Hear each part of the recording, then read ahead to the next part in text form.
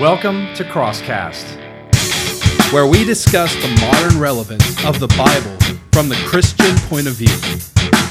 We shed light on subjects uncommon in the church And bring clarity to the gray zones. and in all cases glorify God. So once again, welcome to Crosscast.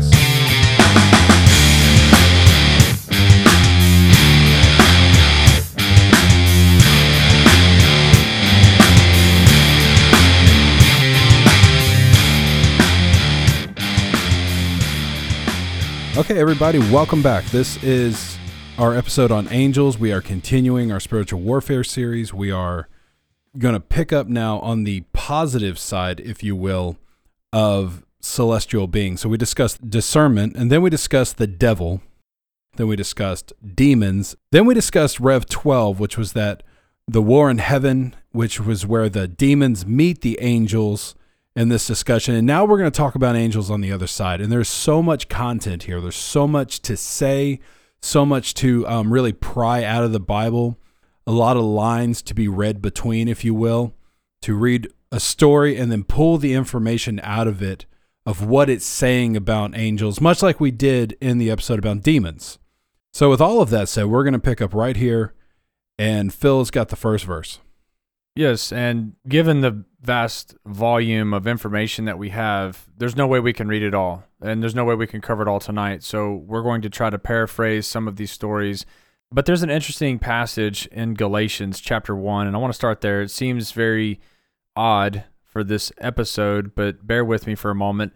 So Galatians chapter 1, verses 6 through 10, and it says, I marvel that you are turning away so soon from him who called you in the grace of Christ to a different gospel, which is not another, but there are some who trouble you and want to pervert the gospel of Christ.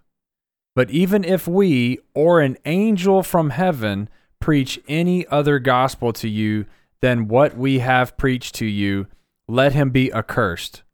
As we have said before, so now I say again, if anyone preaches any other gospel to you than what you have received, let him be accursed. For do I now persuade men or God? Or do I seek to please men? For if I still pleased men, I would not be a bondservant of Christ. Now, this is a very interesting verse. And again, I wanted to read this because he says if any other basically being, including an angel, preaches anything other than Christ, then let him be accursed. And we do know about Mormonism, and in their doctrine, in their philosophy, in their beliefs, they believe that there was an angel, Moroni or Moroni, depending on how you want to pronounce it, came and gave this new information and the rest of the story type thing, and it's completely false doctrine. It's a cult, and that's not the point of tonight. But was there an angel? Was there a messenger? And was that being imitating a holy angel, coming across as godly? I think perhaps, that's possible, that's plausible. Was this guy just, completely out of his mind making up a story? I don't know, but the bottom line is that we have guidelines. This is the point. We have guidelines in the Word of God of certain attributes, elements, signs, outward actions, things that they'll say and do that will verify where they're from, whether they're from darkness, wickedness, a fallen angel, or from righteousness, a holy angel, a godly angel. Which is what we talked about in episode 1 of this series with discernment, is that ability to tell the godly from the ungodly. Right, and whenever we're talking about angels, this is a broad word. This is a broad noun, if you will. You hear people throw around the word angel. Oh, there's such an angel. Such and such passed away and now is an angel in heaven. These are all folklore, sayings, things trying to be nice to others. I get it. People are trying to be sensitive whenever someone passes away to a grieving family. Someone is trying to compliment the behavior of, say, a young person. Oh, she's such an angel. He's such an angel. I get it.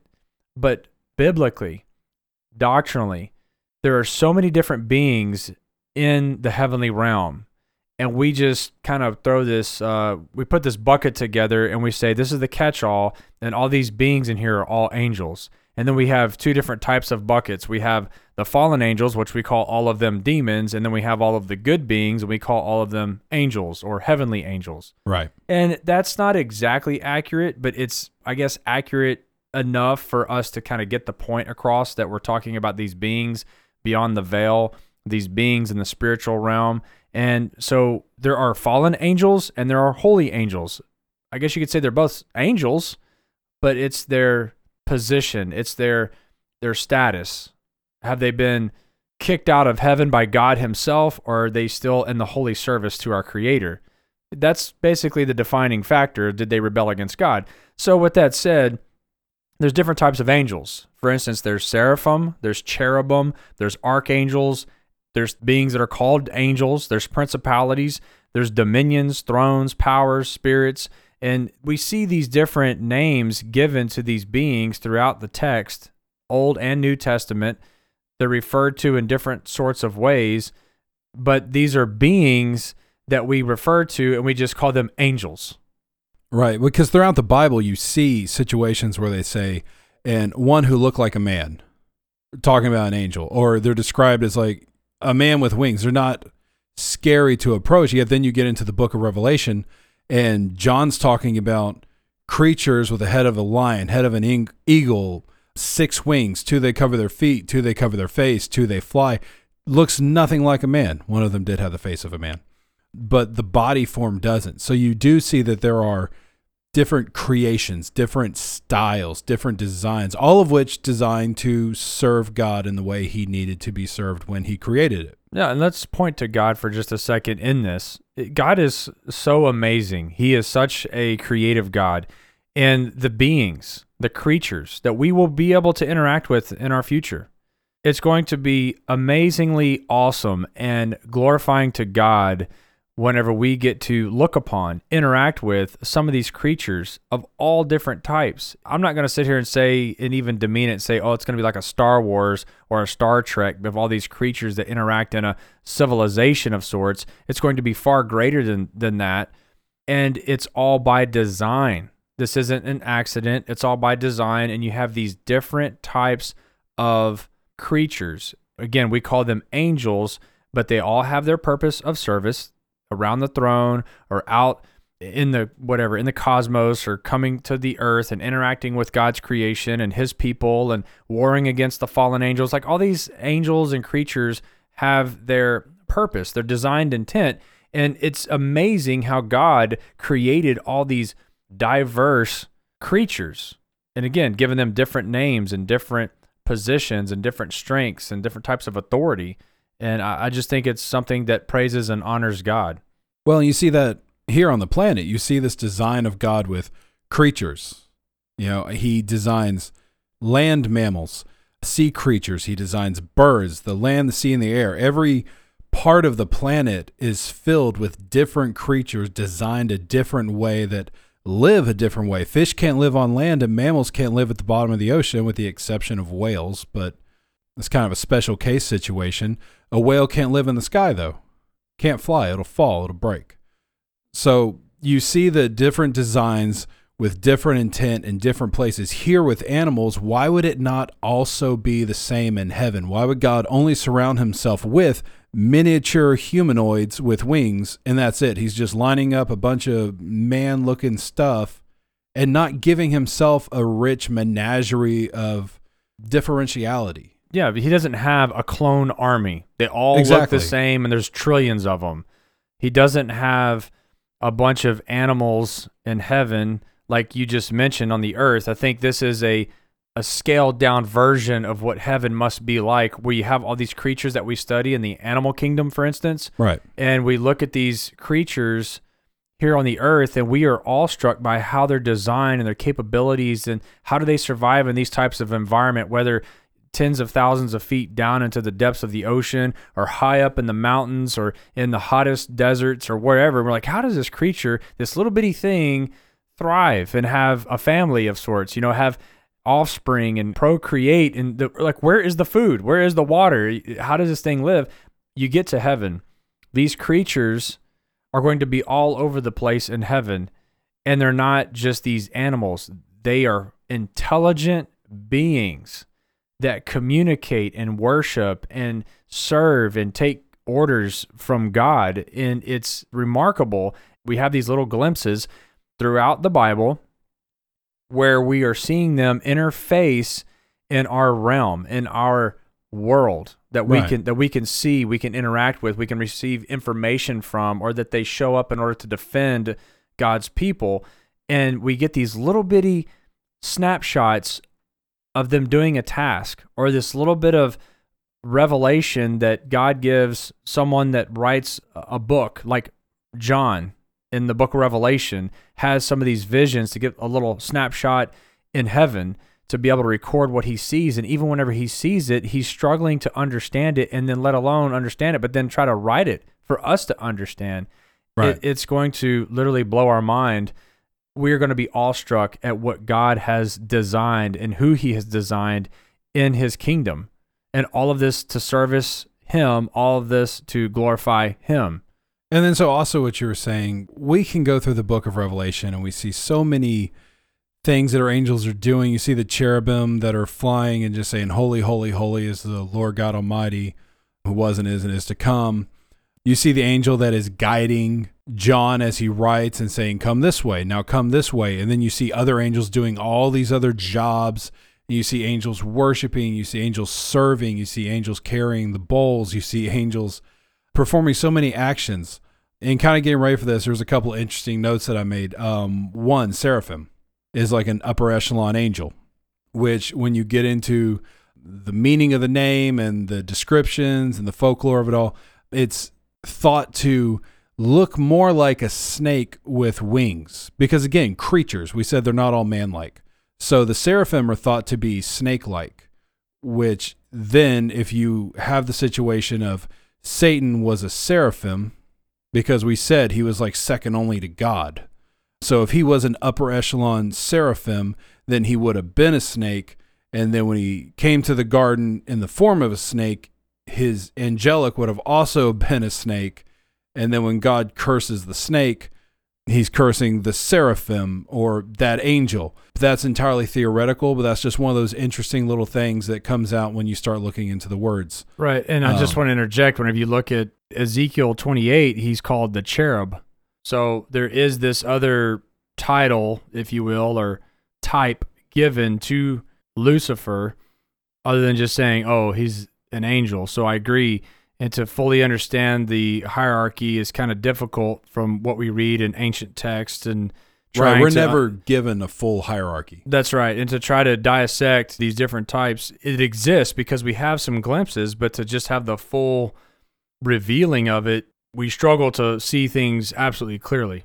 Right. And then you have the question of what's the difference between a cherubim and a seraphim? Is it the role they play, or are they different creatures of creation? Could they be the same thing, but like I said, serving in two different ways, and it becomes a title more than a description or a name for their species, quote unquote, if you will, spiritual species, I guess you could say. These are all questions we can't answer about angels because, quite honestly, angels just are not the point of the Bible, so why would they waste any time on them that's not needed? That's like the King of England writing a book and spending time describing the hierarchy and details of his serving staff. He might talk about their jobs or talk about times that they were used, but that's not the point. He's trying to talk about how he runs government. So that's why you don't see a lot of angels. They're not in that role. The Bible is not for that. Also with that, so when you look into the Old Testament, you see the building of the temple in the Old Testament. It's a lot of as in heaven, so be also on the earth. So everything that they're building in the Old Testament temple is to be a recreation of what's in heaven.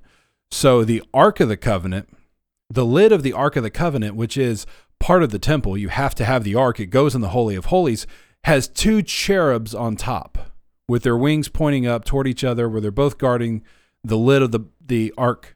And so, in my opinion, this is entirely an opinion piece, because of as in heaven, so on earth, I have a personal belief that there is a place in heaven, because what's in the Ark of the Covenant? It's the Ten Commandments. And then also, I believe, the staff used with Pharaoh. things like this. And so it's the commandments of God. And also it is the ark of the covenant that God has with God's people. So I have a personal belief that there is a place in heaven, in the temple, where there is God's covenant with his people and the laws that he has for them, and it is guarded by cherubs. I agree with that. We read that in Hebrews chapter 9 about the things made with hands or copies of what is in heaven.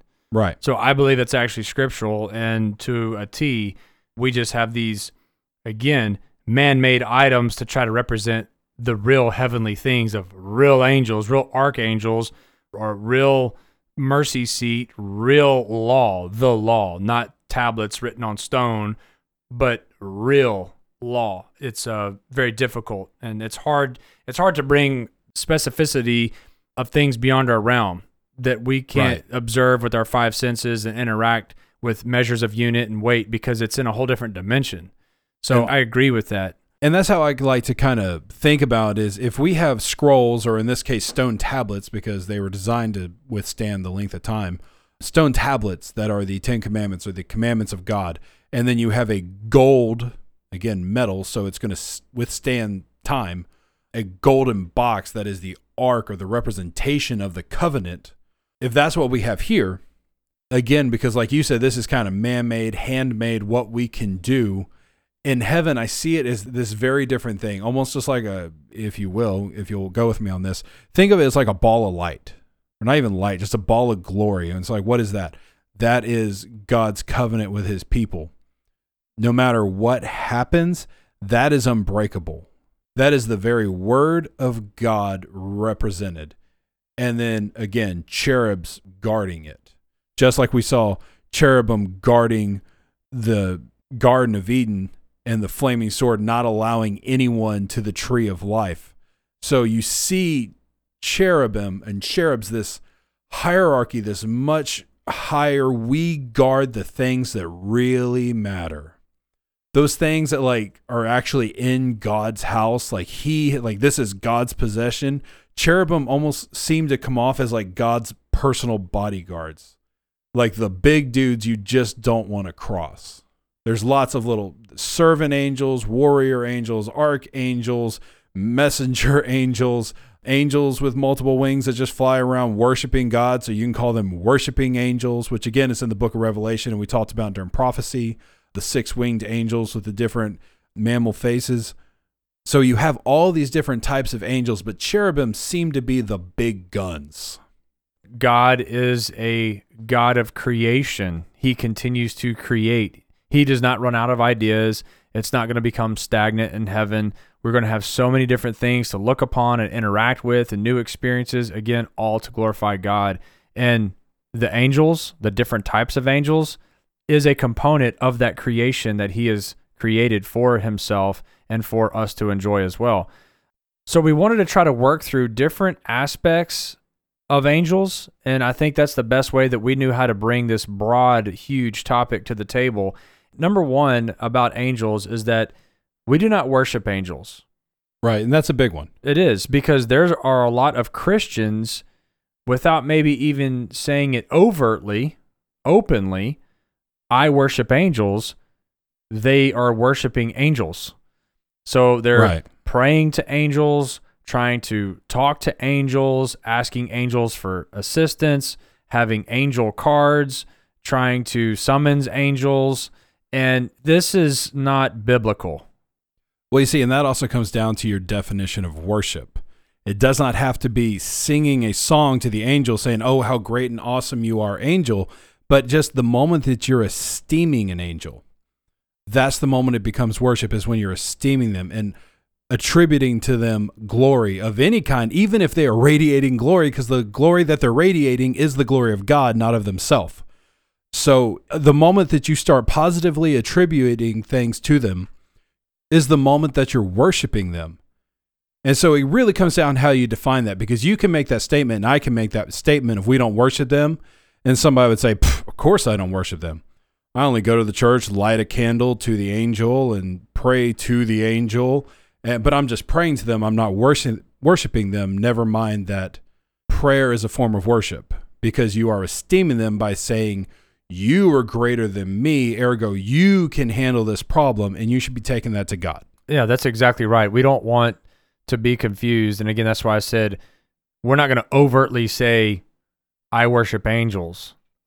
Through our action, through our belief system, through our philosophy, through our avenues and methods of the spiritual interactions that we try to have, we're now trying to communicate and channel through angels whenever we need to be going to God through Christ. Right. And that will always be the common thread. Throughout the entire Bible, everything points to Christ. And whenever you have this issue, now you are beginning to worship something other than the Creator. And so never forget this. Angels are a creature. They are created. They are not the Creator. Now, there is a very famous story that if you are a believer who's read the Gospels, you remember this story. It's in Matthew chapter 4. Christ is being tempted in the wilderness by Satan. And in Matthew chapter 4, verses 9 and 10, and he said to him, that's Satan saying to Jesus, and he said to him, all these things I will give you if you will fall down and worship me. And now what is these things? It's the kingdoms of the earth, the whole world, all the authority. Satan was in charge, he still is, of the earth, and he's saying, you come and you worship me, you put me first, and I will give you all these things in the world, because Satan knew that he was up against the Christ, the Son of the living God. And so he's trying to tempt him. I'll give it all to you. Just put me first, and you will be second in my kingdom, basically. And then Christ responds, and he says, then Jesus said to him, away with you, Satan, for it is written, you shall worship the Lord your God, and him only you shall serve. So this is it. This is plain. Simply put, clear as day, Jesus Christ says you will only worship God. Satan is the fallen angel, and you're not going to worship angels. Well, and also this goes with our demons episode when we were talking about at the fall of man at the garden, demons kind of took over the planet, and we talked about how you see a demon over each kingdom and then other demons underneath them. So Christ is in a world, especially to him who has the sight of God, he sees this. He's in a world where every city has demons controlling the leaders and really kind of making the movements under the guise of man. And Satan says, look, you see the demons, you see all this. This is all under our control, under my control, me and mine. And I'll give it back to you is basically what he's saying. I'll give it back to you if you'll just worship. I mean, look, dude, everybody is worshiping. You got to remember, you're in a world 2,000 years ago when we talked about the worship of Baal with infant sacrifice.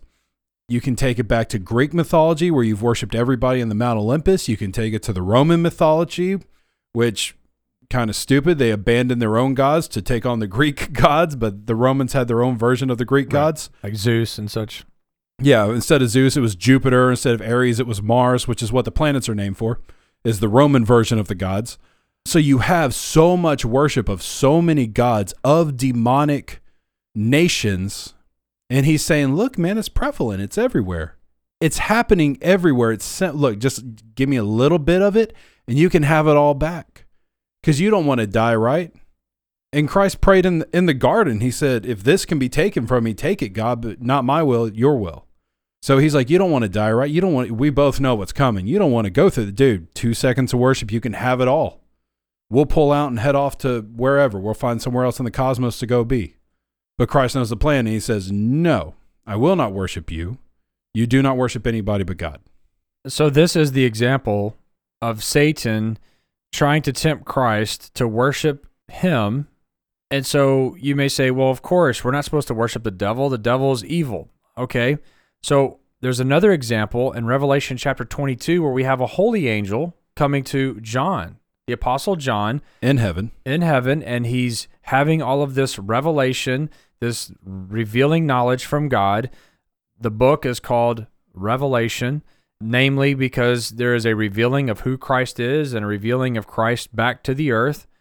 And then the Apostle John worships an angel at his feet because of the glory of God. And this happens And you're thinking, come on, John, man, you were with Christ. You had the vision of Christ. You fell at his feet as though dead in chapter 1, and now you're going to worship this creature? Fumble at the 1 yard line. Read all of the book of Revelation and just see what all John looks upon and he hears, he sees, he feels, he experiences. And the throne of God. Yeah, and then he gets to this point at the end and he's worshiping an angel. And you just feel like, God, come on. And I think what we're overlooking is the power, the glory that God has designed in his creature to bring glory back to him. And then John, being a man, he gets caught up in just how little and how small and how incapable and impotent that he is in compared to this angel. And so I think he's just overwhelmed, and he just begins to praise this angel and its power and its glory. And he's bowing down to honor and worship, almost like paying homage to a king or something, and worshiping a crown or something that's on the planet. And the angel's like, stop it. No, you will only worship God. I am a fellow servant. Do not do this. So then you have this holy angel forbidding worshiping angels, period. Well, and also you have to realize what the glory of God is. It's not just light. It's light mixed with power. So it's like light with electricity in it. So when it hits your body, you feel it. It's not just, oh, there's some light. It's not just photons. It's glory. It's power. And it's coming off the angel. It's resonating throughout heaven. His body is being afflicted by it. When Christ turns to him, he falls as if dead because his body can't handle it. And Christ has to strengthen him and bring him up. Because the glory, when it hits you, it is something different that we have never experienced, and you don't know what that does to you. And so when you're experiencing in that moment, it's so easy to give in. That's right. And we have more instructions. Romans chapter 1, verse 25, it reads, "For they exchanged the truth of God for a lie and worshipped and served the creature rather than the Creator, who is blessed forever. Amen." And then to put a bow on this whole package here of don't worship angels, this is very clear. Colossians chapter 2, 18 and 19, "Let no one cheat you of your reward, taking delight in false humility and worship of angels, intruding into those things which he has not seen, vainly puffed up by his fleshly mind, and not holding fast to the head, from whom all the body, nourished and knit together by joints and ligaments, grows with the increase that is from God." Here where it says the worship of angels, again, going back to what we said in demons, that there are gods, if you will, or deities on the planet that are represented by statues of gold or statues of wood or stone or whatever it is that we've done, but they are the representation of a quote unquote God, and there is a demon behind that God, which is leading people to worship it in a certain way. So they'll make a carving, like let's take Shadrach, Meshach, and Abednego. The king makes a golden statue and says, when the music plays, bow before it. Why? You just created it. But there's a demon behind him saying, you will create a likeness, I will inhabit that likeness, and you will cause people to worship me. There will probably be these supernatural powers, demonic powers that are going to be associated in that activity. Exactly. You know, there's going to be these elements that, well, no, there is something special, quote unquote, about that activity and worshiping this idol or this image or the spirit behind it, but it's not the Creator. It is not God. It is not divine. It is forbidden, and it does rob us of our reward. As we just read in Colossians chapter 2, we see it in all forms and fashions. I think that's the point that Adam and I are trying to make, is that there's all kinds of ways that people get into this angel worship. Right. And the object of our worship is God. That's it. Just keep it simple. Not God and, oh, we pray to Mary, we pray to saints, we pray to angels. It's all these higher beings on the good side. That's not acceptable. Only God gets the glory. That's the key. That is sound doctrine. And I think Christians who are weak in the Word of God, they think that everything good on God's side gets glory. It sounds good. It sounds like everybody's a winner. It sounds like everybody's a participant. Wrong. God is a jealous God. He is a holy God. There is none like him. And we're going to do an episode upcoming about God because he deserves all the worship from all the creatures that exist because he created them all. So they are all in a position that they owe them their worship. Which is what it says here at the end. It says, and not holding fast to the head, being God, it's capitalized in the scripture, from whom all of the body, nourished and knit together by joints and ligament, grows with the increase that is from God. So it's, you're worshiping angels, is what we're talking about, instead of holding to the head. In other words, instead of keeping to the lead or keeping to that which you should be kept to, you know, that which you owe, because everything comes from him. And that's just what the second half of this scripture is talking about, saying you're worshiping angels instead of keeping to the head, just to draw clarity to the idea that no matter what angel you're worshiping, just like John in heaven who fell before a righteous angel, it's still something besides God and ergo a sin. So you can't say, oh, well, it's a godly angel, so if I'm worshiping the angel, he's not going to be taking on worship for himself, right? He's going to give it to God. No, you're the one doing the giving.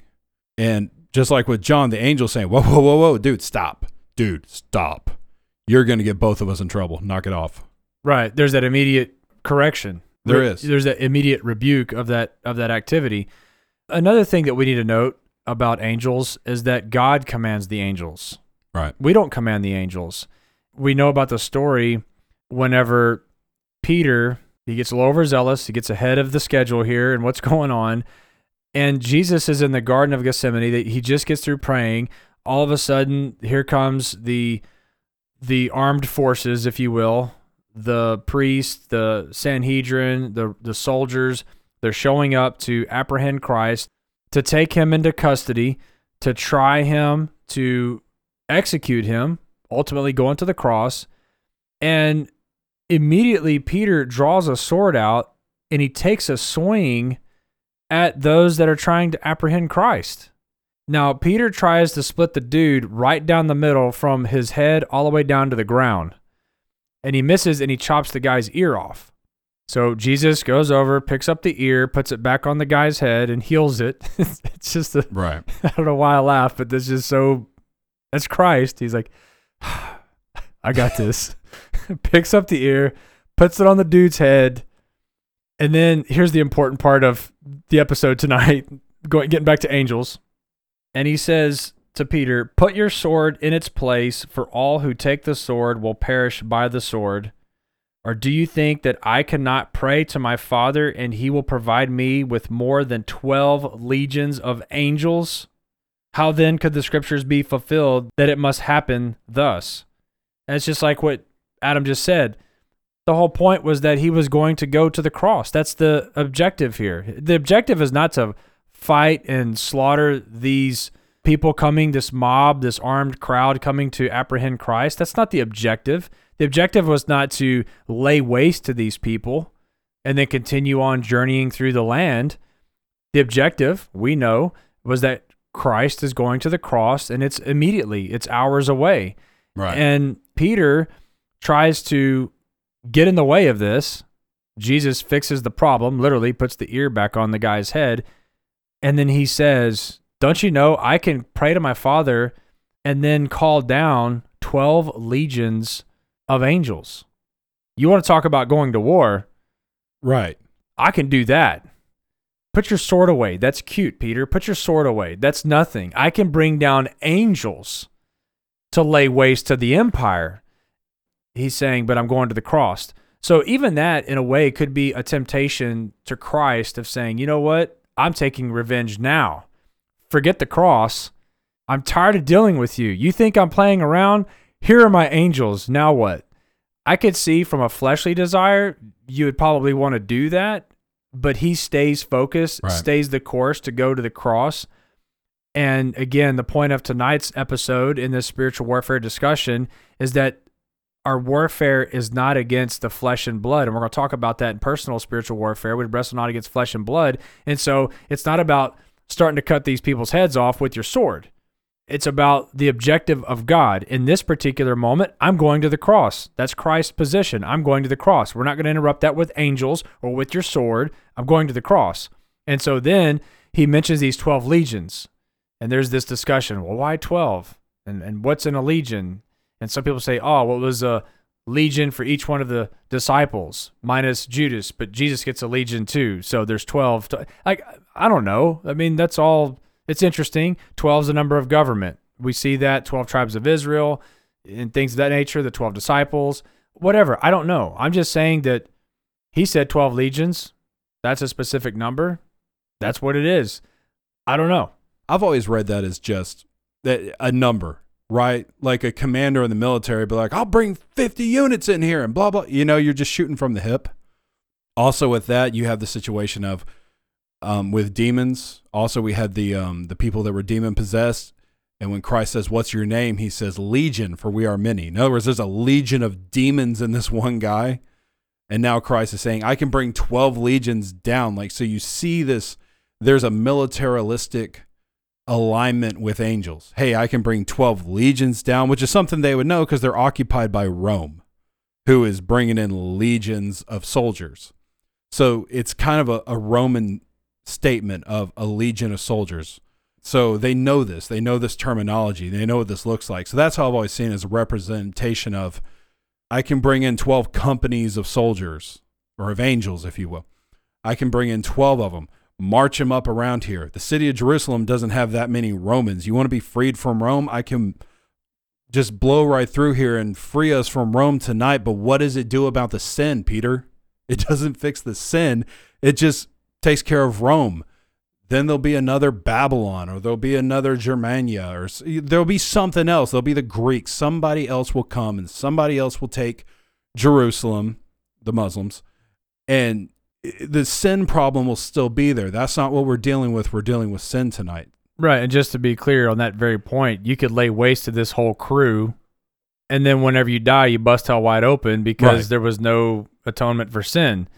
But we sure got them dudes that one night. We showed those Romans. Yeah, so there's that element that is a very obvious point. Again, Christ is going to the cross.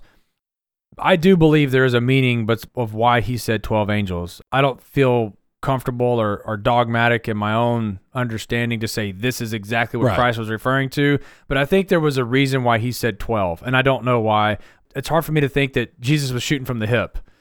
He just flippantly said 12. I think there's something to it. I don't know if this is what it would take to completely wipe out, all of the demonic entities in the spiritual realm in that area or globally with 12 legions. And we're going to get to, we're going to mention upcoming here just in a few minutes, but what is the capability of one angel? So you have 12 legions. So we're talking thousands of angels. Right. Thousands. Probably 12,000 at a minimum, but 12,000 angels, but thousands of angels, and the capability of just one of those angels, and you then measure that against human capability, one angel can lay waste to tens of thousands of people. Right. That there's no competition there. So these 12 legions of angels, the capability of the angels, I'm sure these would be warring angels. He is professing the kingdom that he commands. You even go back to whenever he's being tried and Christ is asked whenever he's about to go to the cross, he says, these people call you a king. Is this true? And he goes, my kingdom's not of this world. Right. So he didn't deny that he's not a king of a kingdom, but he was saying that, hey, I'm not coming for your position. I'm not coming for the Roman Empire. My kingdom is not of this world. It's the superior kingdom. It's the kingdom above all kingdoms. And he's professing openly that he is the King of Kings. He commands the armies of heaven. He commands the angels. And this is a fact. And so we talk about spiritual warfare. And I guess it'd be good to mention here that there were all the angels. And of all the angels, a third fell. Right. That leaves twice as many on the good side. just to keep things proportionate. Plus the ability to create more at any time. That is like that's kind of the ultimate superpower. That's the trump card, isn't it? Yeah. It's like I can create more if I want to. So you go ahead. Okay, so to go with what you were just saying about the power of any one individual angel. So in 2 Samuel in 24, starting in verse 10. So what happened here, let me give you the backstory. The backstory is God's people are not supposed to be counted. You don't take a census of God's people when you're the king, because then you might be tempted to weigh the cost and say, oh, how many men do I have? How many fighting men? Versus just trusting God, that when God tells you to go to war, you just go to war and trust that he would do it. So because of that, you don't count God's people. David knows this. He's the king here. He knows you don't count God's people. But he does. He counts God's people anyway. And so here in verse 10, it says, and David's heart condemned him after he had numbered the people. So David said to the Lord, I have sinned greatly in what I have done. But now I pray, O Lord, take away the iniquity of your servant, for I have done very foolishly. Now when David arose in the morning, and the word of the Lord came to the prophet Gad, David's seer, saying, go and tell David, thus says the Lord, I offer you 3 things. Choose one of them for yourself, that I may do it to you. So Gad came to David and told him, and he said to him, shall 7 years of famine come to you in your land? Or shall you flee 3 months before your enemies while they pursue you? Or shall there be 3 days' plague in your land? Now consider and see what answer I should take back to him who sent me. And David said to Gad, I am in great distress. Please let us fall into the hand of the Lord, for his mercies are great, but do not let me fall into the hand of man. So the Lord sent a plague upon Israel from the morning till the appointed time. From Dan to Beersheba, 70,000 men of the people died. And when the angel stretched out his hand over Jerusalem to destroy it, the Lord relented from the destruction and said to the angel who was destroying the people, it is enough. Now restrain your hand. And the angel of the Lord was by the threshing floor of Araunah the Jebusite. Then David spoke to the Lord when he saw the angel who was striking the people, and said, surely I have sinned, and I have done wickedly. But these sheep, what have they done? Let your hand, I pray, be against me and against my father's house. And Gad came that day to David and said to him, go up, erect an altar to the Lord on the threshing floor of Araunah the Jebusite. So David, according to the word of Gad, went up as the Lord commanded. Now Araunah looked and saw the king and his servants coming toward him. And Araunah went out and bowed before the king with his face to the ground. Then Araunah said, why has my lord the king come to his servant? And David said, to buy the threshing floor from you, and build an altar to the Lord, that the plague may be withdrawn from the people.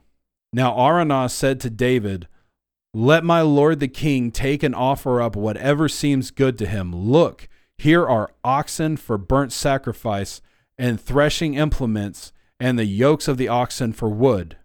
All these, O king, Araunah has given to the king.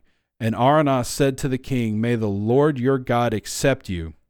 Then the king said to Araunah, no, but I will surely buy it from you for a price. Nor will I offer burnt offerings to the Lord my God with that which costs me nothing.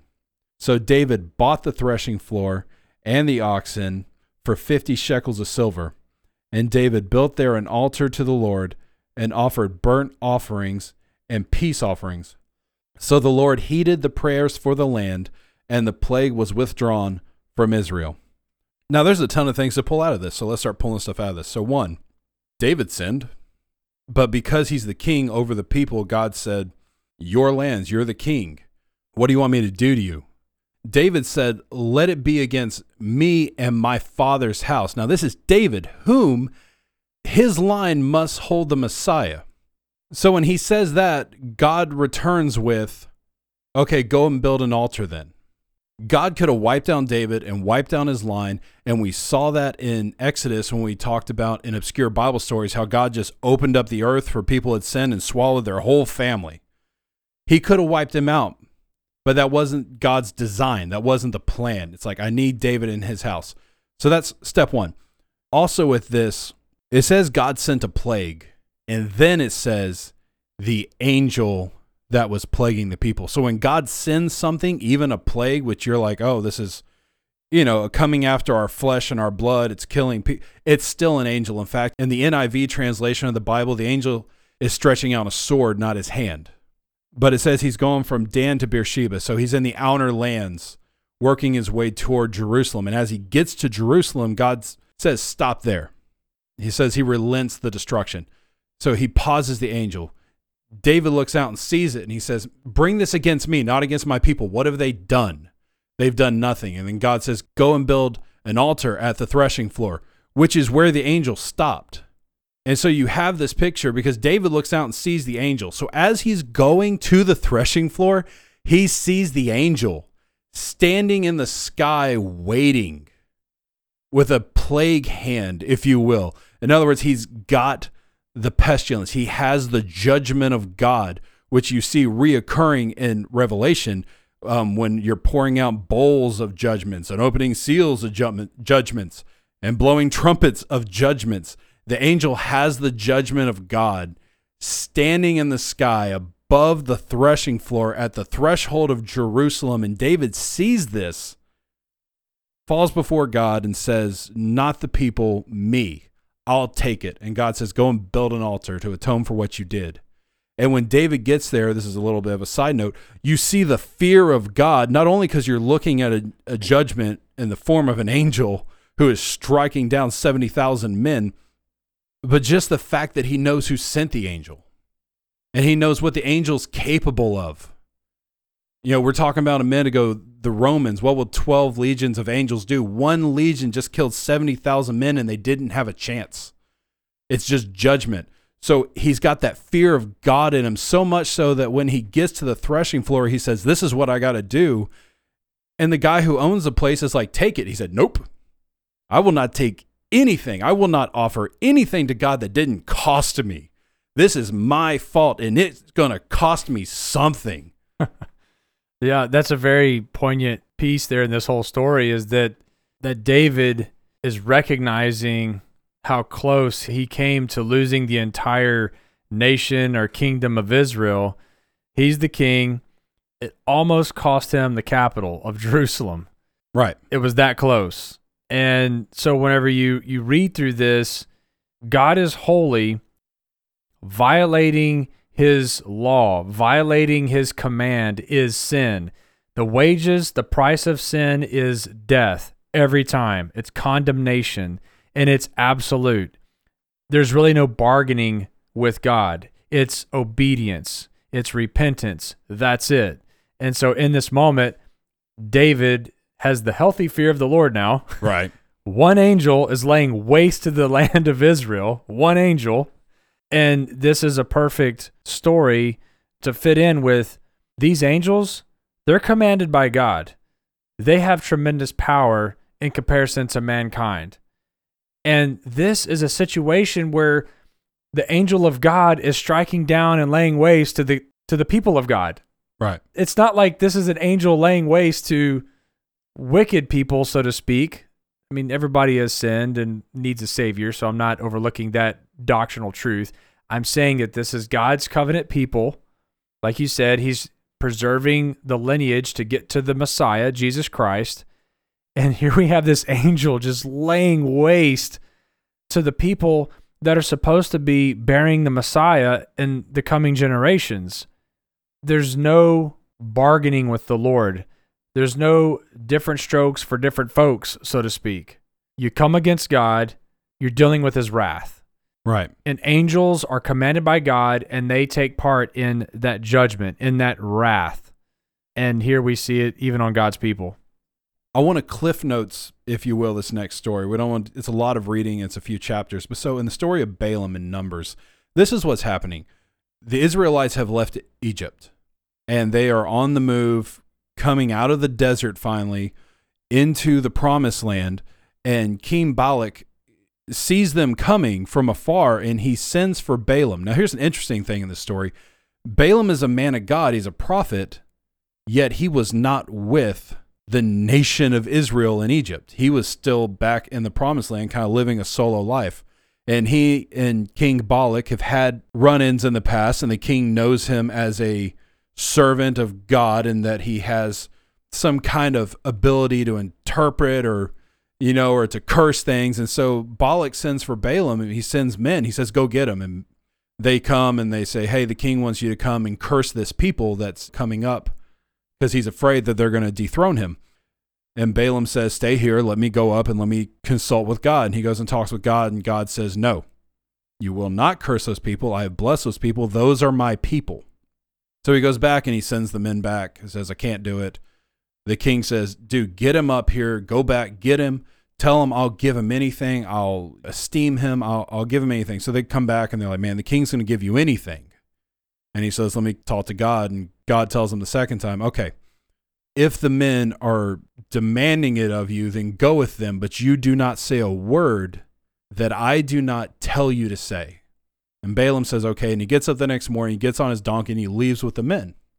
Knowing that the king wants him to curse these people, God told him not to curse. So it's a failed trip. And he even told them when he sent him back to the king, I cannot say anything the Lord does not tell me to say. That's his disclaimer. I can't say anything the Lord tells me not to say. But when they leave, it says God's anger stirs with him because he's going with his people knowing that he can't say anything. It's like he should have just stayed home. So he sends an angel, and the angel lands in the road ahead of them. His donkey sees it and turns off into the field. And so he gets off the donkey, beats the donkey. Just beats it. Like, what's wrong with you? Get back on the road, man. And so the angel moves ahead to a more narrow area. And the donkey sees it, and he's between these walls, and he presses up tight against this wall and crushes Balaam's foot. And so he beats the donkey again. So then a third time, the angel's there, and he's in just the tightest little corridor. There's no going around him. And so the donkey just lays down. And when he lays down, Balaam's just beating the donkey, like, what is wrong with you? And then it says God opens the mouth of the donkey, and the donkey speaks. It says, I've been your donkey for how long?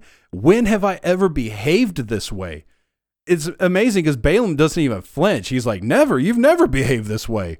What's wrong with you? And he's like, that, man. And he turns around. There's the angel, and the angel's like, surely I would have killed you. The donkey saved you. And then it puts that, again, fear of God in Balaam, that God's not playing around. So here's the really interesting thing about this story. And just to conclude the story, from there, Balaam goes to the king. He shows him the Israelites coming in, and he says, please curse them. He prays to God. On 3 different occasions, he says, please curse them. He prays to God, and instead he blesses them. And the king just gets livid with him, like, I asked you to curse them, and you're talking blessings. And he's like, that's all I can say. I told you before you called me, I can do nothing the Lord doesn't tell me to do. Because if he tried cursing him, God would have struck him dead. Hence, the angel on the road just put that fear in him. If you say anything I don't tell you to, you will die. And here's the angel to prove it. He's got the sword, and you need to see the blade, and you need to see the fear so that you understand me. There's this really interesting happening there that God sends the angel, and the angel even tells him, my orders, because what we're talking about here is God commands the angels. The angel tells him, my orders are to kill you, and I will kill you. He would have killed him if the donkey had not strayed away. And so on the one hand, God sends an executioner for the man of God, and then at the other hand, God opens the eyes of the donkey to see and avoid the angel, and then opens the mouth of the donkey so as to communicate the danger, to then open the eyes of the man with the fear he should have. The angel, being what we're talking about tonight, would have killed Balaam, the man of God, under the orders of God, because God controls them, and it would not have been a sin. That's correct. So number 1, Balaam was dumber than a donkey. Right. Number two, I want to read this moment right here that you were talking about. This is Numbers chapter 22, verses 31 through 33. This is the moment where there's an exchange whenever the angel of the Lord is talking to Balaam. It says, "Then the Lord opened Balaam's eyes, and he saw the angel of the Lord standing in the way with his drawn sword in his hand. And he bowed his head and fell flat on his face. And the angel of the Lord said to him, 'Why have you struck your donkey these 3 times? Behold, I have come out to stand against you, because your way is perverse before me.'" And that "me" is God, capital M, me. Right. Because angels always speak what they're told to speak. They don't just ad lib. That's correct. It's a message. "The donkey saw me and turned aside from me these 3 times. If she had not turned aside from me, surely I would also have killed you by now and let her live." So this angel is now revealed to Balaam, and now Balaam is looking at the very one whom God has sent to kill him if he disobeys. Again, God commands the angels, and they will do exactly what they're sent to do. But I just wanted to read that little part of how direct this communication is. There's no funny business. There's no innuendos. There's no hints at anything. This angel straight up like, "I'm about to kill you. Don't even try me. I'm telling you what I'm here to do. I have this sword. You take one more step, you're done. It's over." And there's no negotiating with this angel. There's no like, "Oh man, come on, let me convince you to deviate from your mission, your objective, your marching orders." There's no negotiation here. It's the deal. That's it. It's the deal. Well, and then also look at this. What do you not see? You do not see a glorious, radiating angel of light. You don't see that. It doesn't seem to be too large of an angel because he's not necessarily intimidating when Balaam turns to him. It doesn't say Balaam saw the angel and fell prostrate like it does in Daniel. It says Balaam saw the angel and then bowed his head. It was very underwhelming of an angel, yet standing there with a drawn sword telling Balaam directly, "I would have killed you." And Balaam is now thinking about it. What could I have done? Nothing I could have done would have prevented this. He was veiled to me. I didn't know where he was. I didn't know he was here. Nothing I could have done could have prevented this angel from executing me. And yet, when you see the angel and the angel's revealed, it's not even the most intimidating angel you see in Scripture. Again, in the demons episode, we talked about Daniel 10 when the angel appeared, which we said was also not the biggest angel there could be because he couldn't even win a fight. He had to call in Michael. That angel, which was more glorious in his appearance, radiating glory, Daniel fell as though dead, and the angel had to touch and strengthen him. You don't see that here. You see a withheld angel. Right, and I don't want to overlook the part where it says, "And he bowed his head and fell flat on his face." And I think there is a moment of fear. Fear struck Balaam, but you're correct in the description of the angel is not this overwhelmingly powerful, all-striking type figure that we read about. Right. So again, God commands these angels. There's no negotiating with them. They're going to execute the mission exactly, precisely the way that God had said. He made the order, and that's it. And it doesn't matter if these angels are coming against God's people or against wicked or what. It doesn't matter. They're going to do what they're told to do. And we go to the one who commands the angels. We go to the Creator through Christ. And I think that's key. So this was a good little section about angels and who's calling the shots. It's not us. It's God. It's not even the angels. It's God. Right. Well, they're beings of service made, designed to serve, and they serve at God's pleasure the way God wants to use them. So you may have a messenger angel who suddenly draws a sword because that's what he was needed for at this time. Although I don't know why you would, because there's so many angels that, I mean, surely you can use another one, but doesn't mean anything. And we're going to keep going here and see a few more types.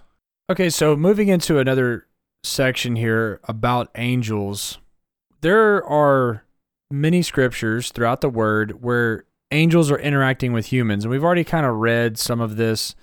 There's a common thread a lot of times whenever you see angels interacting with mankind. They're just beyond the veil, as we like to say, the veil of our realm of the five senses, and sometimes they come in and out of that veil to whenever we can see and interact or hear them or talk or whatever. And when I say we, I'm talking humans throughout all of history, and we have the Bible, which gives us this record.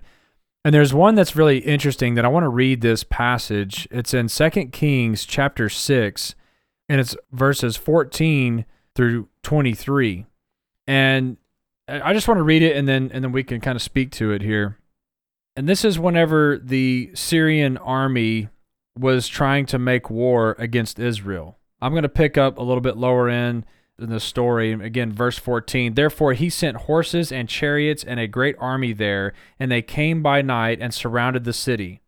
And when the servant of the man of God arose early and went out, there was an army surrounding the city with the horses and chariots. And his servant said to him, Alas, my master, what shall we do?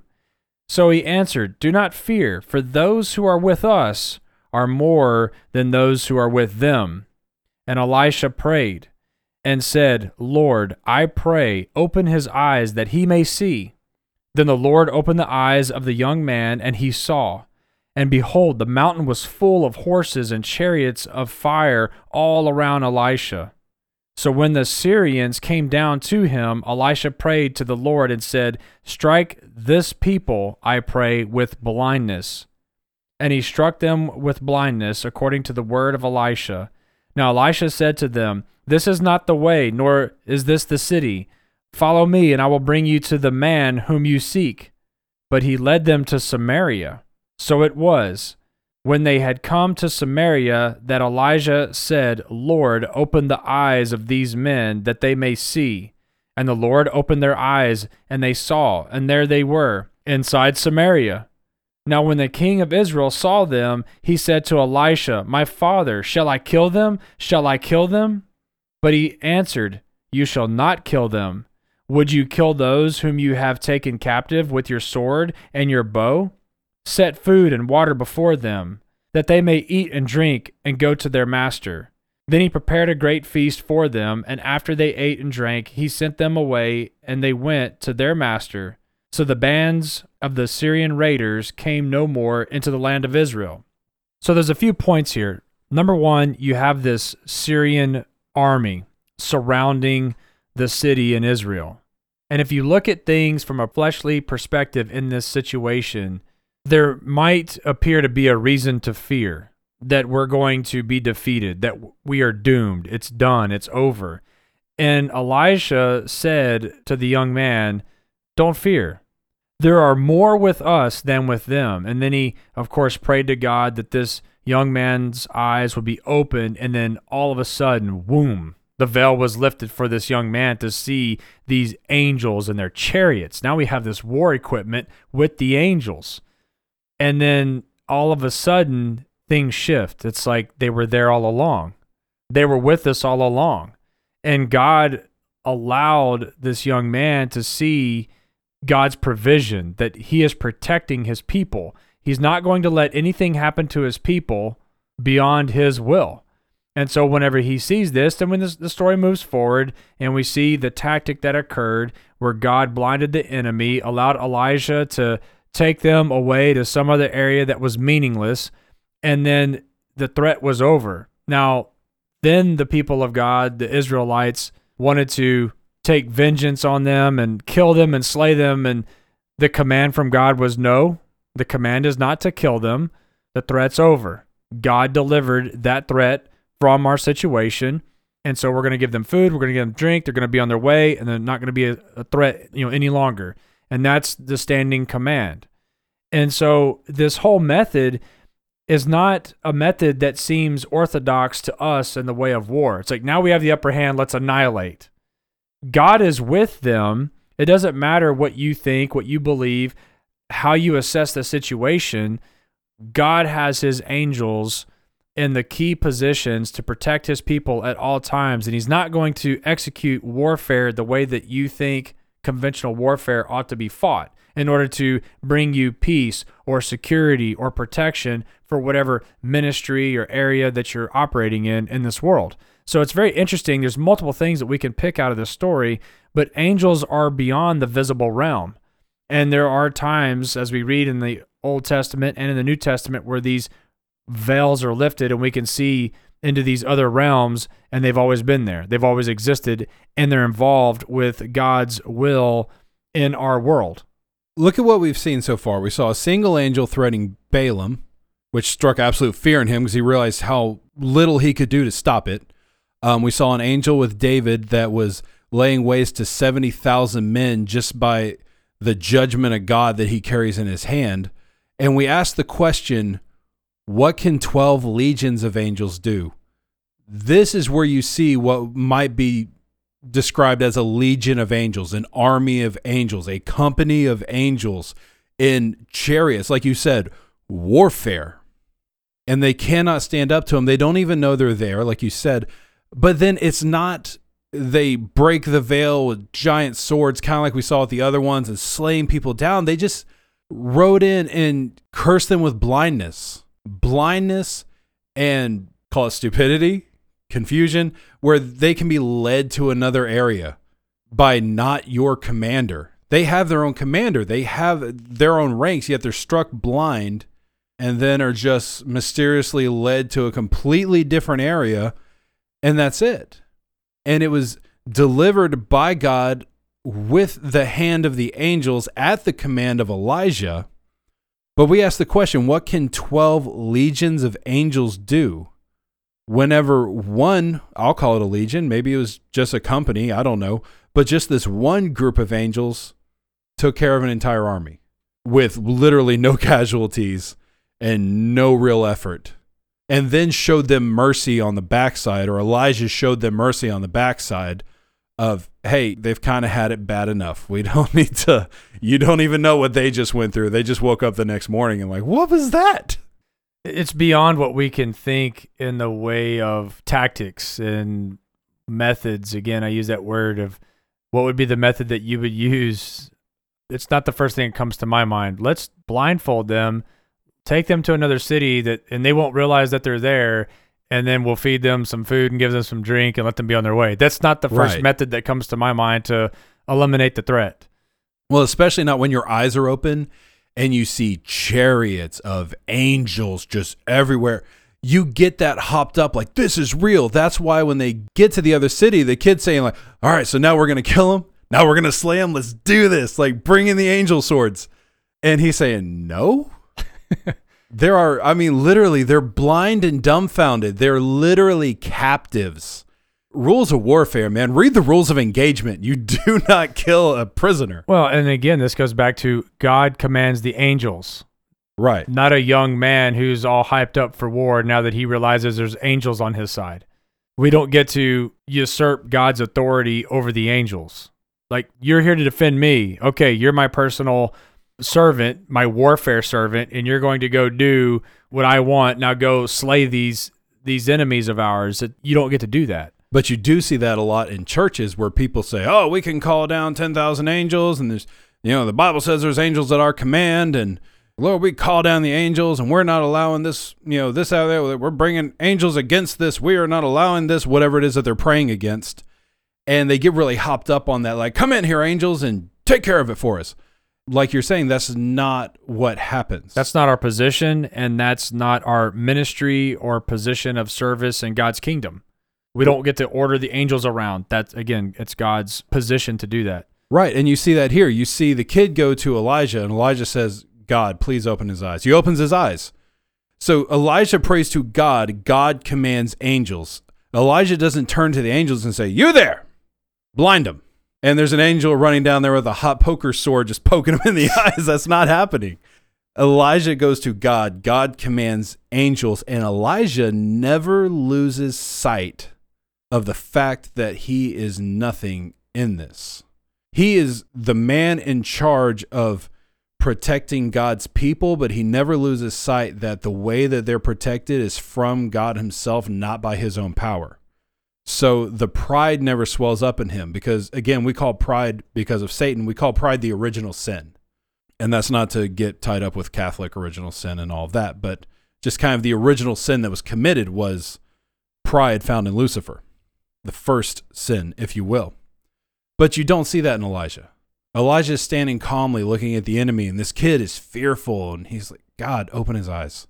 Let him see this. Take away his fear. And he sees it. Now he's hopped up. He's, oh man, this is awesome. Look at all these angels. It's real. And then it happens exactly like this kid is not thinking. Like you said, this kid is thinking human warfare. He's thinking swords and shields and stabbing and spears and poking and blood. And Elijah's just kind of like, why would we need to do that? You have no idea what God is capable. God loves everybody. We say this all the time. God loves everybody, even though you see cases in the Bible, such as Pharaoh, where God hardens his heart and destroys him so as to accomplish God's will. He has to harden Pharaoh's heart so as to make an example of him. And so God makes an example of him. But here it's like we don't have to slay and murder everybody. Yes, there are times God commands that of them, and the Israelites are the weapon, but here the angels are the weapon, and they're going to do it differently because angels are capable of doing it differently. And as a Bible trivia note, there is one verse, and it's repeated in the New Testament, so Old and New Testament, where it says that from God's point of view, Jacob I have loved and Esau I have hated. I still wrestle with how God hates Esau, but that's what the Bible says. But yeah, but you're right. God wants everyone to come to the redemptive knowledge of Christ. Right. But I just want to say, because I know there's going to be someone out there like, no, it says right here, God hated Esau, and you're right. And it says in the Old and New Testament. But for doctrinal purposes and theology, from a standpoint of people on the planet, God loves the people, and he doesn't want any of them to perish, but he will judge sin, and the wrath is going to pour out on the sin. So I want to shift into another area of the service to God that angels perform, and that is for proclamation of messages. And we're not going to go through it because a lot of people are already familiar with it, but if you go back and read the account of whenever Christ was coming into the earth for the first time, and I'm talking mainly about whenever Mary is chosen by God, is informed that the Holy Spirit is going to come upon her, and she's going to conceive Christ, there is an angel there. And she's troubled. At the same time, she is absolutely submissive.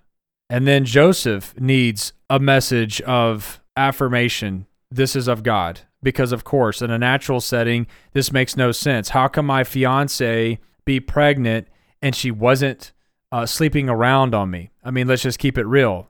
So an angel came to him to affirm the same message. Then we have the shepherds out in the field. All of a sudden, angels proclaim in the heavenly realm. This glorious worship comes upon this scene. Angels are there declaring and worshiping Emmanuel, God with us. God comes to the earth. That in the beginning was the Word was with God, the Word was God. And then you look down at John chapter 1, verse 14, and the Word became flesh and made his dwelling among man. This is Christ. And there are these angels proclaiming this. And there's another note. Whenever we see Christ come back to the earth again, guess who's involved? Angels. There will be the shout of the voice of the archangel at the rapture and the trump of God. That will occur just before the moment of the rapture of the church. We look at the book of Revelation, the unfolding of all of the 21 judgments, specifically the 7 seals, the 7 trumpets, the 7 bowls.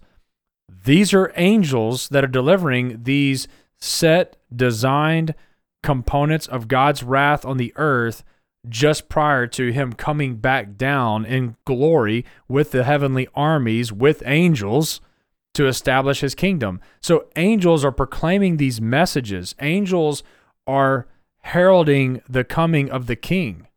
And so these angels, throughout the New Testament especially, in our future, these angels are all over the place. So again, I don't want to go in and read every time this happens, but it's all throughout. Whenever you see these major events coming, there's this message that's being proclaimed by these angels.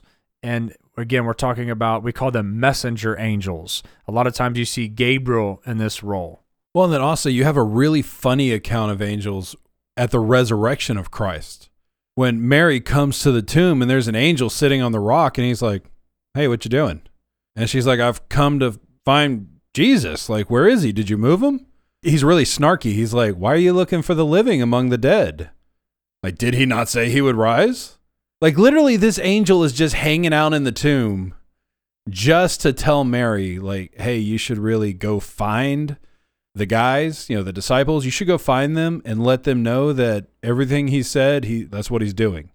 Today's day 3, so he's not here anymore, and I'm just kind of hanging out waiting for you to show up so I could tell you to go tell them, and he'll find you later. But you have this angel just hanging out in the most casual of setting. You know what I mean? Yeah, and that's a very good point.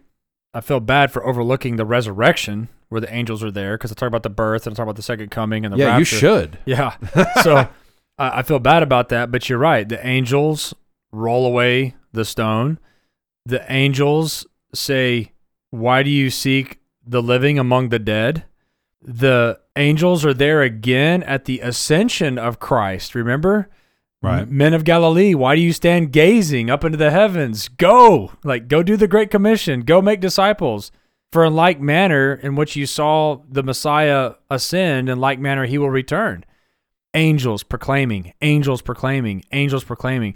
This is a very interesting way or method or tactic that God has his angels come and proclaim to mankind with absolute authority these truths, these events. It's like this seal of certifying, this seal of God, if you will. Authenticity. Thank you. Authenticity.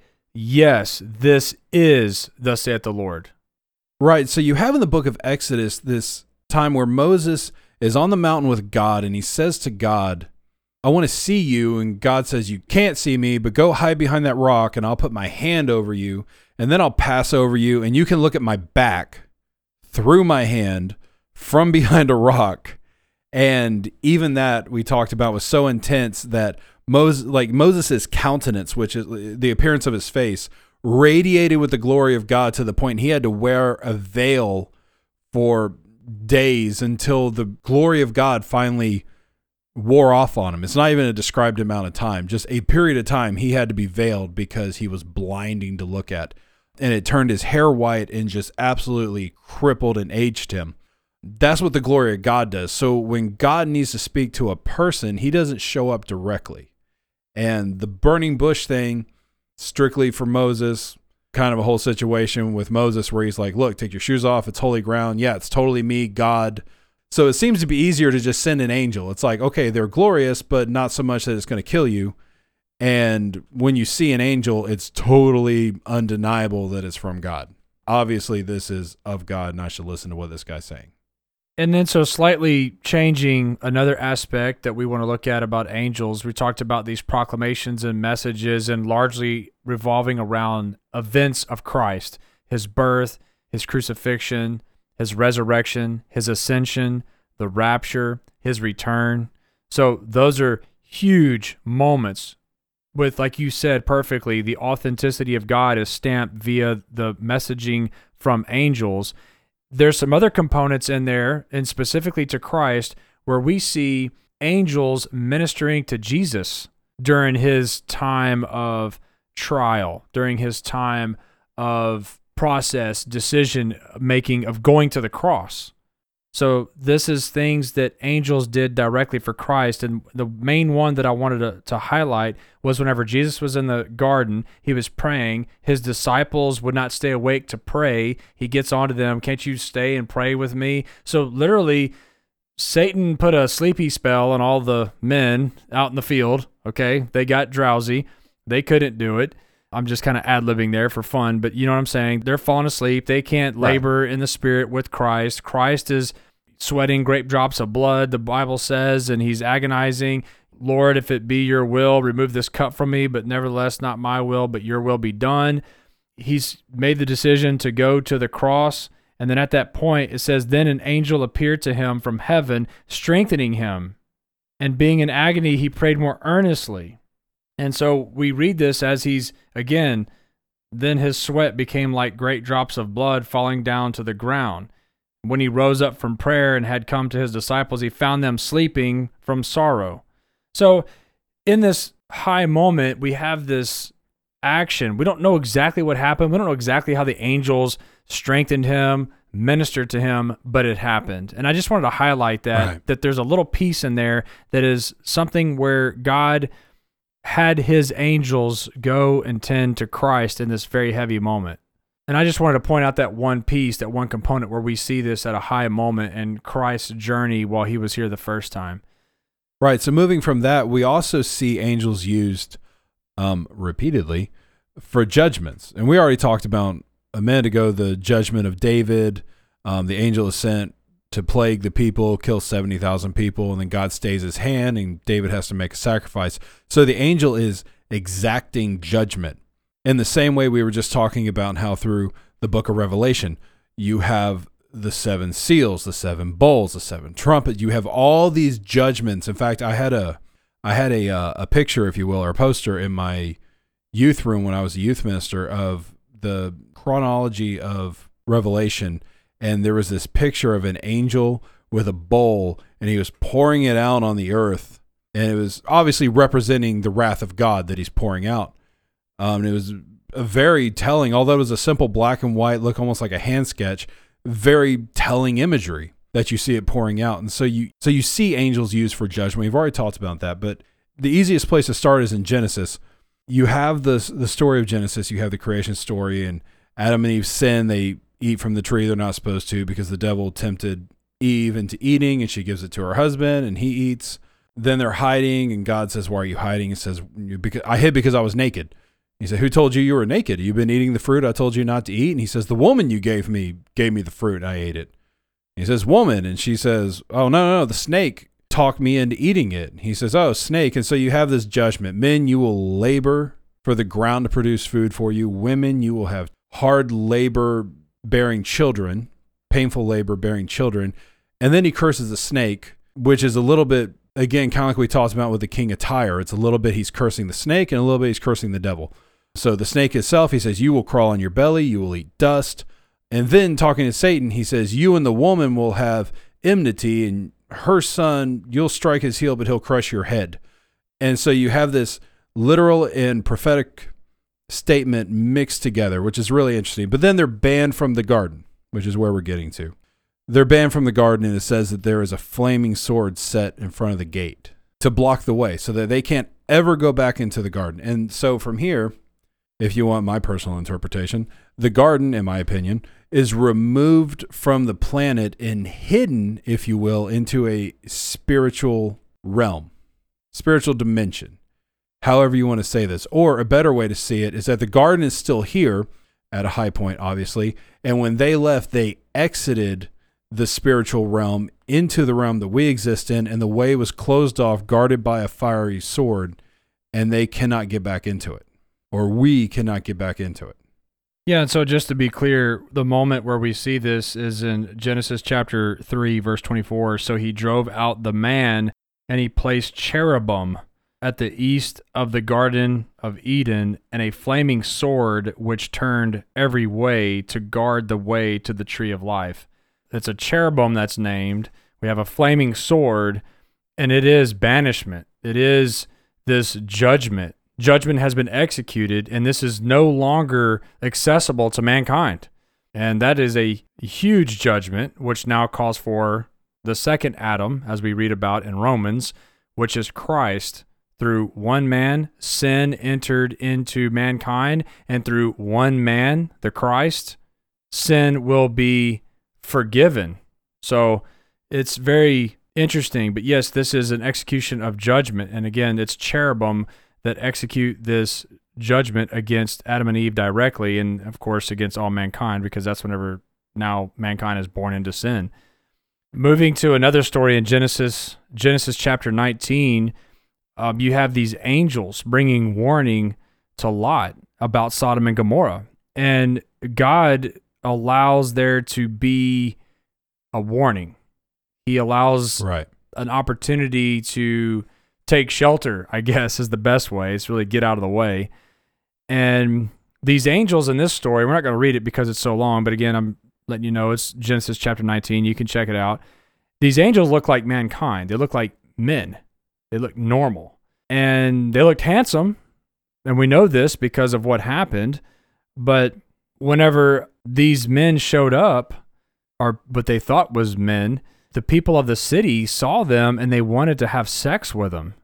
And so Lot is completely thrown in all different types of directions mentally. You have these angels coming in to say, this is about to be laid waste, get out. Then you have the people of the city saying, we want to sleep with those men. Lot's like trying to give up other people of his family. Here, take the women, take the girls. And just so many things are going on. But the bottom line is these angels came in, they warned them to leave. God gave Lot mercy in this story. The angels gave specific instructions. It wasn't, hey, see if you can turn this around. See if you can maybe get some people to start straightening out their act, to please God, live more righteously. No, this is very specific instructions. Get out. It's going to happen. You have no time other than just to get out. And the angels said they would be the ones to destroy the city of Sodom. So again, these angels are given a mission. They have set instructions. They're told to warn Lot and his family, and they are also told that you will destroy this city. And so angels execute judgment, and we've been referring to especially the book of Revelation, right? The 21 judgments. Oh, and not to forget, whenever Christ comes back, we talked about this at the return of Christ in our Bible prophecy episode. As soon as Christ comes back to the earth, there's a sword that comes out of the mouth of Christ. It strikes down the armies of the Antichrist. Immediately, Michael comes down, or the angel comes down with the chain. He apprehends Satan. He binds Satan literally in chains and throws Satan to the abyss for 1,000 years. So again, another judgment being executed in our future. And again, these angels have these assignments and they will do it, and they're given authority to do it. They don't get a mission or marching orders from God and then they can't do it. With the commissioning of the order comes the authority and capability to do it. And they do it every time. And they do it exactly as they're told. It's very interesting how this works. So previous to this in this story, Abraham is speaking with God, and God is saying, I'm going to destroy Sodom. And Abram says, well, what if there's 50 men there? And God says, 50 righteous men there. And God says, okay, well, if there's 50 righteous, then I'll spare it. And he says, well, what if there's 5 less than 50? What if there's 40? And he's like, if there's 40, I'll spare it. And then he does 30, he does 20, all the way down to 10. And God says, if there's 10 righteous men in the walls of Sodom, I'll spare the city. Here's the problem. There were no righteous men in Sodom with the exception of Lot. Obviously in his family, but biblically we're talking about just the men. He's the husband, therefore he's the head of the household. So everybody in his house is judged by him. So he's one and the only one. So pausing right there, going back to what we were saying earlier about David. David is judged by his heart regardless of his sin. He was a righteous man by his heart. Equally here, Lot is a righteous man in his heart, but he's the only one. Everyone in the city around him has been given into depravity and given into their sins. And there is no desire in them to please God any longer. They're entirely hedonistic, and what do I want? That's what we're going to do. And so God tells Abraham, if there's 10 there, I'll spare it, knowing that there's not 10 there. But it's just for the sake of appeasing Abraham. So then the angels go into the city, knowing that they're just going to extract Lot, just to pull the one out. So they go to the city. Lot sees them at the gate. He meets them at the gate, says, my lords, come with me. You should not stay in the square. Come to my house. And so they come to his house, and then these guys are beating down the door. Lot goes out, and like you said, he's throwing his daughters out there to him, and they're like, no, and they're pressing him and kicking the door in. The angels pull him in. They shut the door. They blind the men, and the men exhaust themselves trying to kick the door down, but they just can't. And they tell Lot, y'all need to leave right now, tonight, and do not look back because judgment's coming. It's kind of that moment of like, you tell him I'm coming and hell's coming with me. So, and then just to fast forward, they leave. His wife looks back and she's turned to a pillar of salt because she looks on the judgment of God. And there's another passage that we read about that's very famous in the Old Testament as well, and it's whenever the Hebrews are captive as slaves in the empire of Egypt. We know the story. Moses is ordained by God to go before Pharaoh, commanding to Pharaoh and the authority of God to let God's people go, set them free. We know what happens. There's these sequential judgments. Angels are used here, but the ultimate one is at the end. The 10th plague is the angel of death, which comes, and wherever the blood is not found on the doorpost, the firstborn is taken. The firstborn is killed. Of everything. Of everything. Yeah, all animals, households. And of course, we know that Pharaoh had a firstborn son, and he was taken. And this is whenever Pharaoh finally relents to let the Jews go. He lets them basically plunder the Egyptian empire, taking gold and treasure out with them. And then we know that Pharaoh gets enraged and rounds up the army to go after them. And we know this is where they're drowned in the Red Sea. The point is that there's an angel there in this judgment who was given command and authority and did so by God to kill the firstborn of all living things, basically, in the Egyptian empire, in the land. And even that included the Hebrews. If the Hebrews didn't put the blood on the post, they were going to partake of the same judgment. And this is where we see this figure, this character, if you will, the death angel that's doing this. Right. With that, you go back to David in 2 Samuel. You see one angel show up with the judgment of God, and he's striking down God's people in accordance to what God told him to do. In the same way here, you have an angel who shows up on the scene under God's order of, if there's no blood on the door, because they had to kill a spotless lamb, drain the blood, and then paint the blood around the door of their house. If there's no blood, you take the firstborn. And it's literally, in the greatest terms, a precise strike. Because Pharaoh has a son, and I have my first son right now. Like, he's 4 months old as we record, just over. He's, in the next room.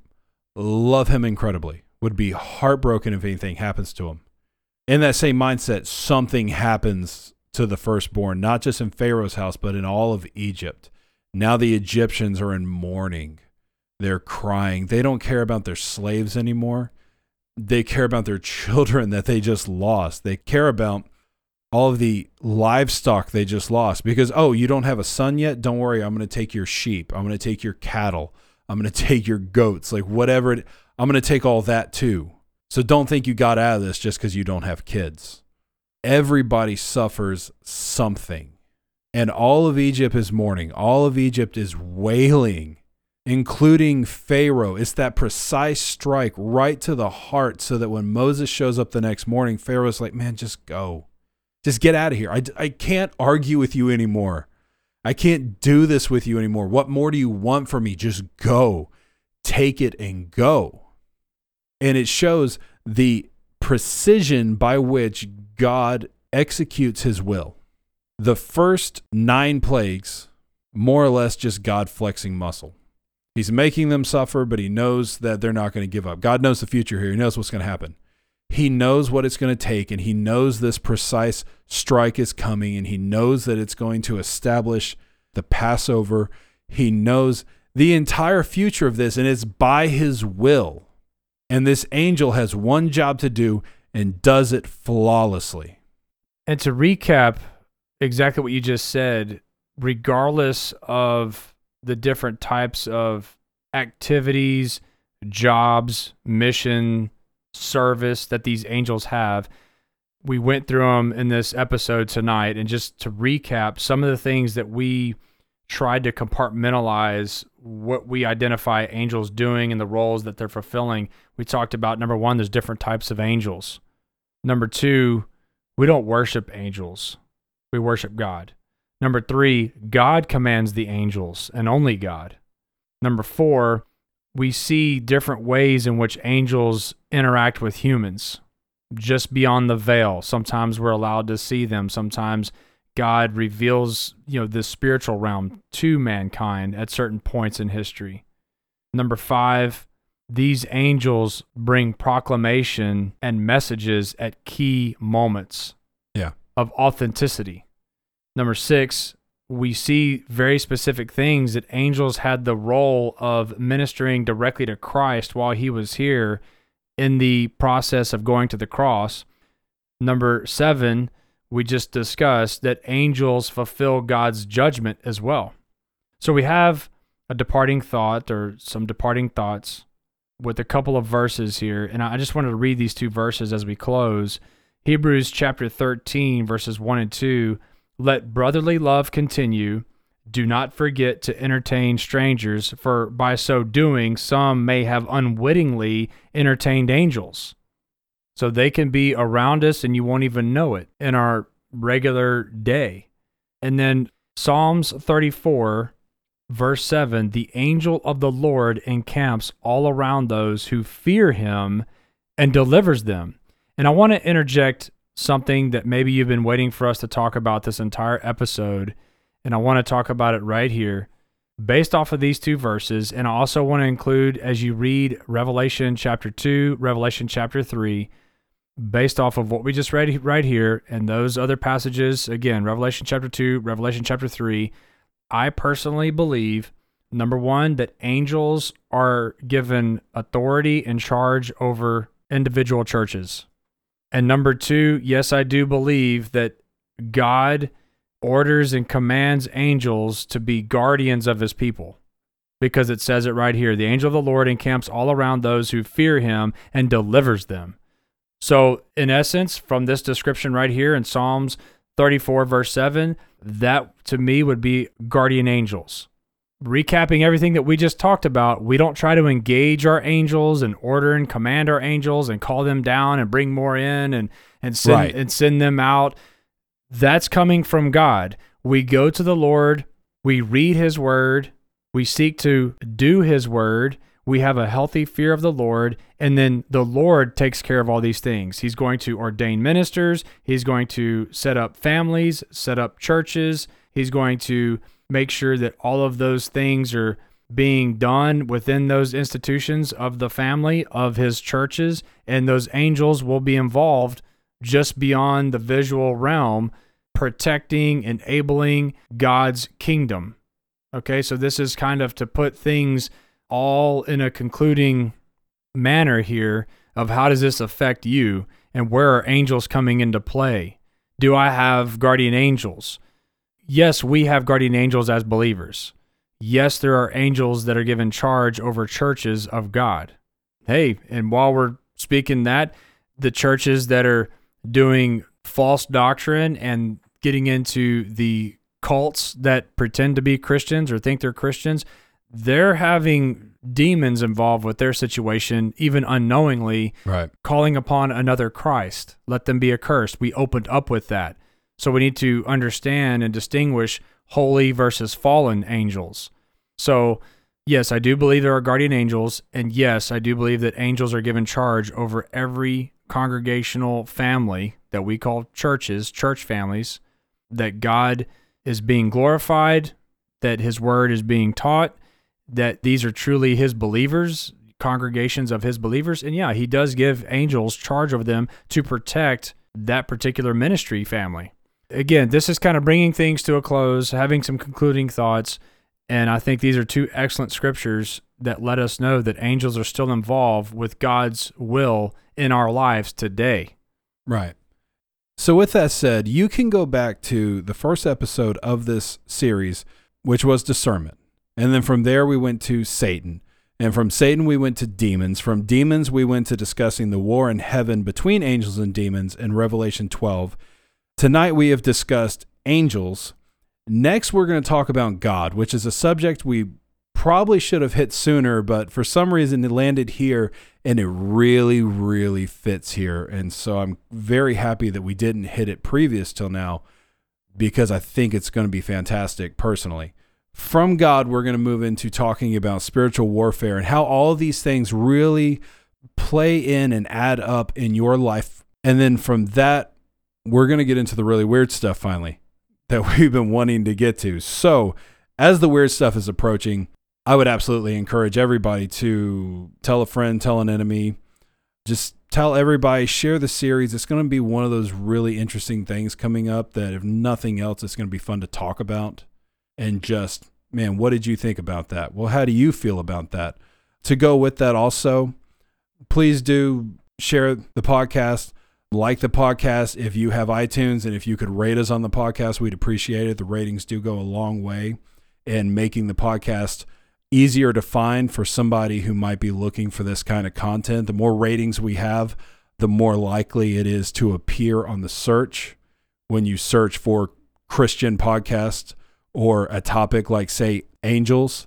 And that higher chance of being found is that many more people having an opportunity to find and hear us, which is what we feel like God has called us to do. We don't feel like God's called us to promote ourselves, but we do feel like God has called us to do everything we can to bring this content to the world where we see a need for it. So we pray constantly that God reach the people that he would reach with this podcast. And with that said, if you could like it or rate it on iTunes, it makes it easier to find. Most other platforms use the iTunes rating to also set their algorithms.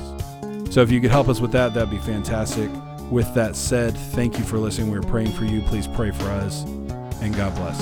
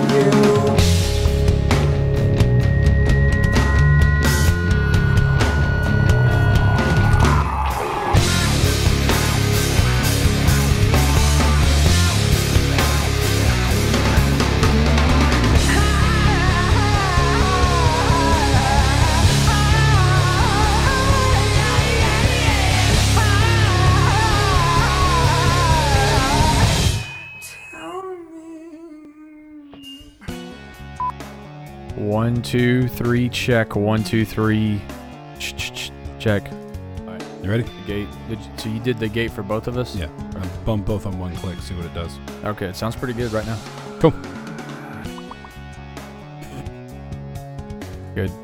You're listening to 108.9 KCCP with Big Philly and the Jester. What's a sweep?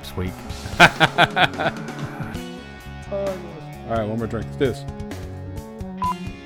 Okay, everybody, welcome back. This is our episode on angels. We are continuing our spiritual warfare series. We are going to pick up now on the positive side, if you will, of celestial beings. So we discussed the devil, then we discussed demons, and then discernment, Satan, all the episodes. Fine. So the moment that you start positively attributing things to them,